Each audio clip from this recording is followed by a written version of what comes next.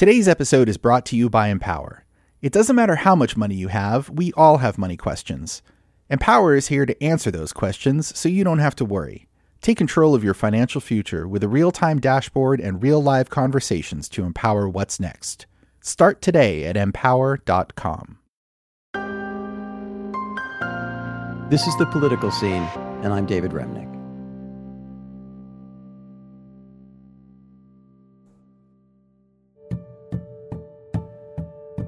Just a month ago, we were riveted by a story about two lawmakers expelled from the state legislature in Tennessee. Their offense wasn't corruption or criminal activity. They had dared to join a protest at the State House in favor of gun control, just after the Nashville shooting at a Christian school. And for that, the men who just began their terms in the legislature this year were thrown out. I don't personally want attention. What I want is attention on the issue of gun violence. But instead, we're here with a resolution you put up talking about expelling me for advocating for ending gun violence in the state of Tennessee. But those young men are not the only Democrats being targeted by their Republican colleagues.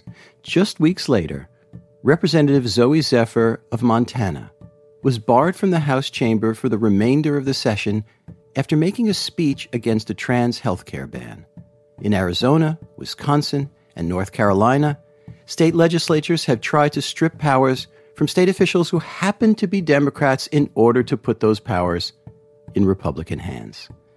Now, debates can get ugly in state legislatures for sure, but these are not exactly debates. They're steps to prevent debate, and they're deeply anti-democratic.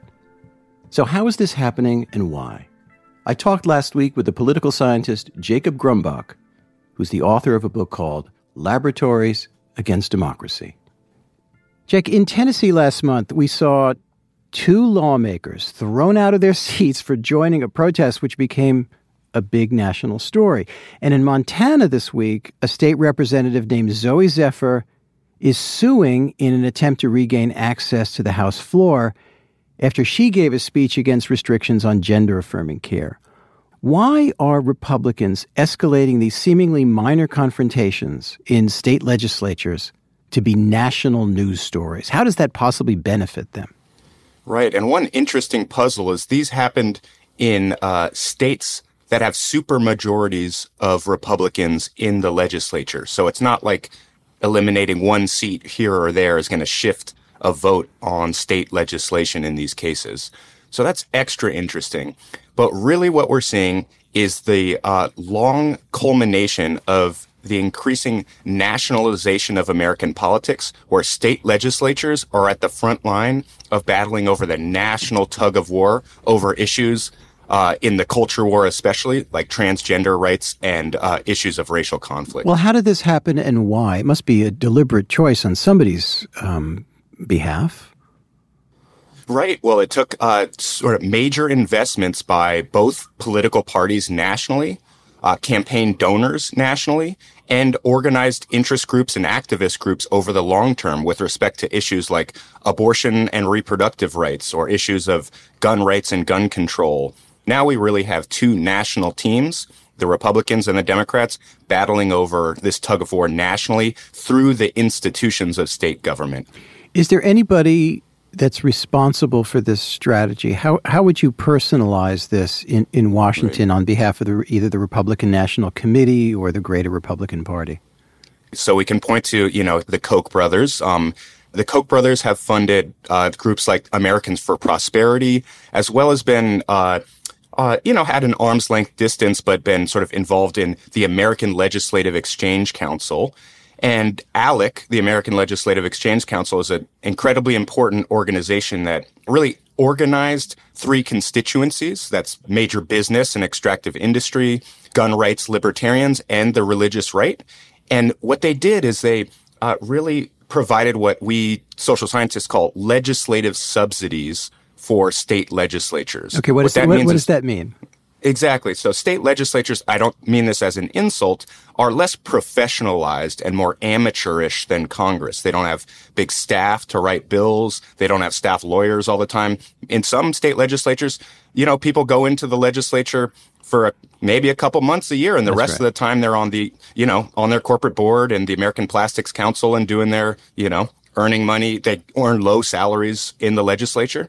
So what that means is they need help from groups and experts and activists on what to bring on to the political agenda in their states and what bills to write and pass, because that takes serious professional work. And groups like ALEC provided model bills around issues like stand your ground laws that then spread across states, especially Republican-controlled states.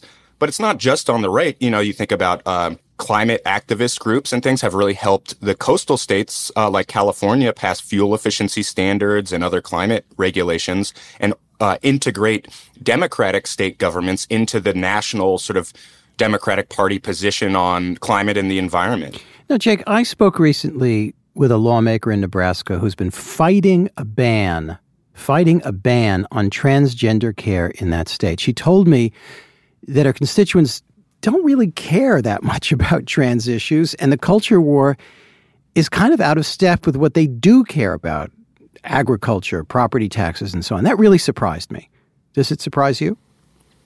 It doesn't surprise me. This is part of a larger pattern. And really, a couple generations ago, for better or worse, it's not always great, but states were much more focused on state-based issues and their regional issues. So this could be a bad thing, like in the era of Jim Crow, where this was really about Southern segregationist states protecting the right at the state level to segregate. This was about local public goods and segregated institutions, whereas now we have what is a national conflict between the parties. Mm-hmm. So an issue like, policies to go after transgender healthcare or rights or things like that, they're not responding to a local influx of transgender rights and trans people, right? This is not responding to a local concern. No, they're rather, responding to a hot-button culture war thing that's going to help them possibly in a national election. Exactly. So if you are a politician and you're trying to rise in the ranks from the local or state level in your party, you have to think about where the donors are, where the organizations in your party network are, and where the national party is. So your best bet is to join the national culture war. So Ron DeSantis is a great example of this in Florida, of really being entrepreneurial, saying, I want to rise in the ranks in the National Republican Party, tap national Republican donors who care about these national issues. And same thing with, Gavin Newsom or, other Democratic governors have responded in kind to tap the Democratic donor base and rise in the ranks and potentially run for president.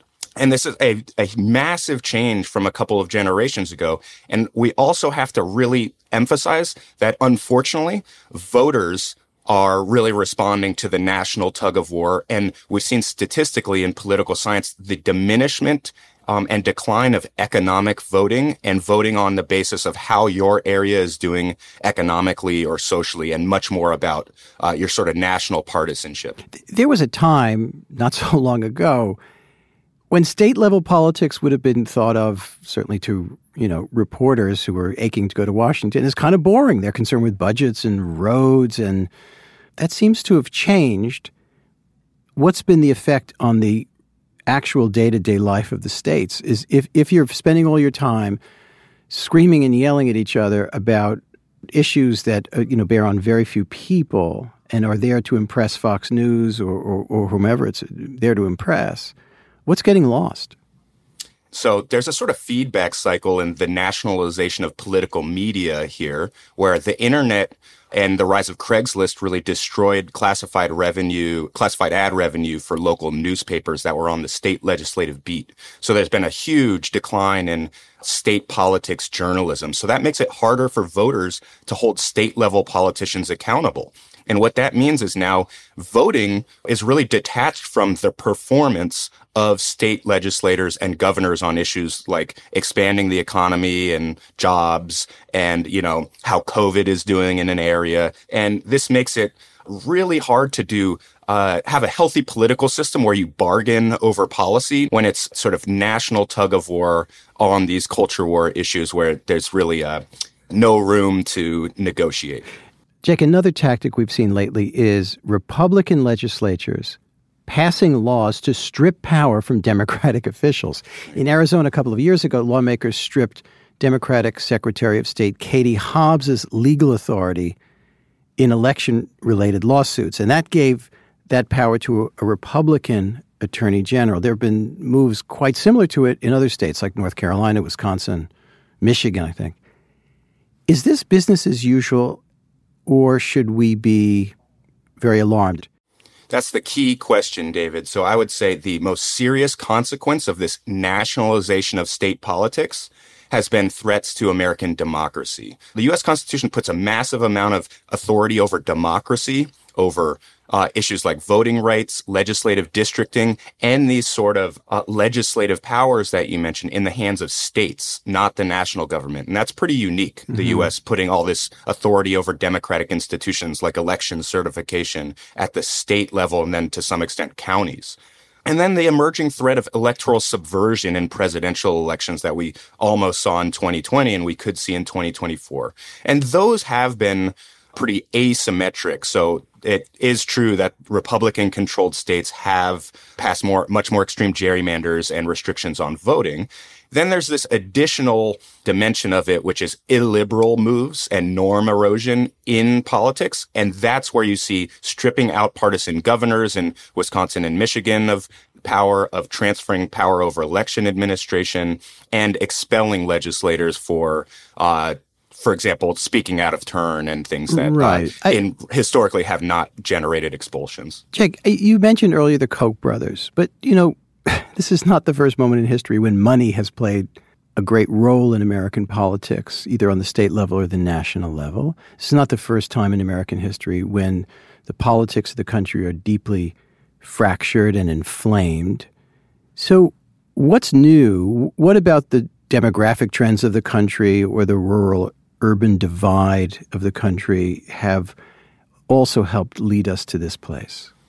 So it is true that in the past, threats to democracy and the weakening of democracy in the states was much more extreme. Like we just have to be clear about that. The difference between a Jim Crow and a non-Jim Crow state is so much more vast than the difference between Wisconsin and, Connecticut or something like that. But I think one big difference now is that politics is so nationalized, and the Republican Party has kind of uniquely created a coalition of a very elite economic base that prefers high-end tax cuts and deregulation. And then you have the electoral base that's really motivated by anti-immigration politics and other elements of the culture war. That's pretty unique around the world.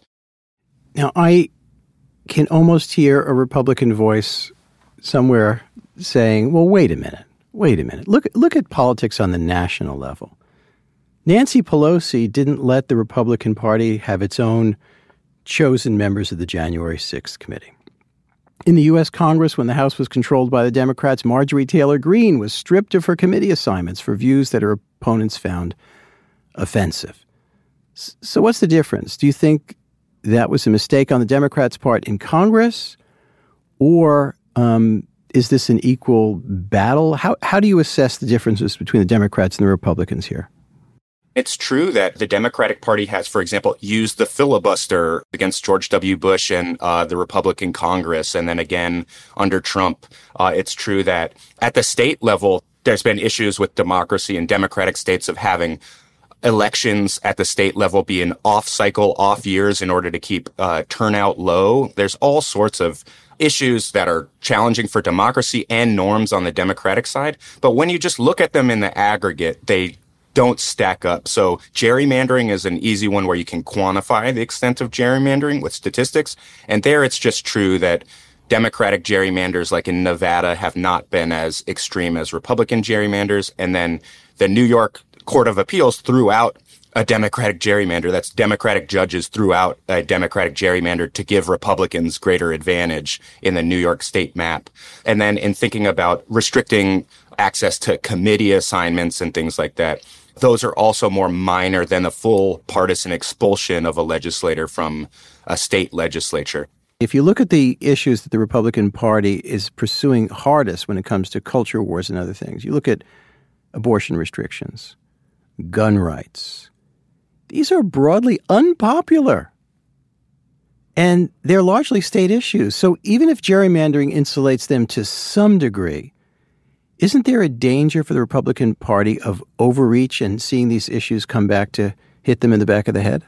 That's right. Going too far absolutely has been backfiring. And in 2022, we saw, somewhat surprisingly, that heavy sort of fear-based tough-on-crime appeals, plus transgender panic around bathrooms, plus the abortion issue have actually not been as successful as one might have thought for the Republican Party. So what's the fix here?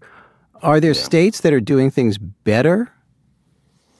So, yes. So the average state in terms of its democratic health, small d, democracy, has actually been okay. That's because some states, like where I am now, Washington State, Colorado, and others, have really expanded access to voting and have independent redistricting commissions that have really drawn fair districts for both parties. So every voter has an equal say in setting a state legislative or U.S. congressional majority. And then I really think we as social scientists, economists, political scientists, sociologists have understated the role of labor unions and organized labor in keeping Americans, especially working class white Americans, also Latino men, away from the culture war and towards a politics of what are the policies that are going to help my family materially?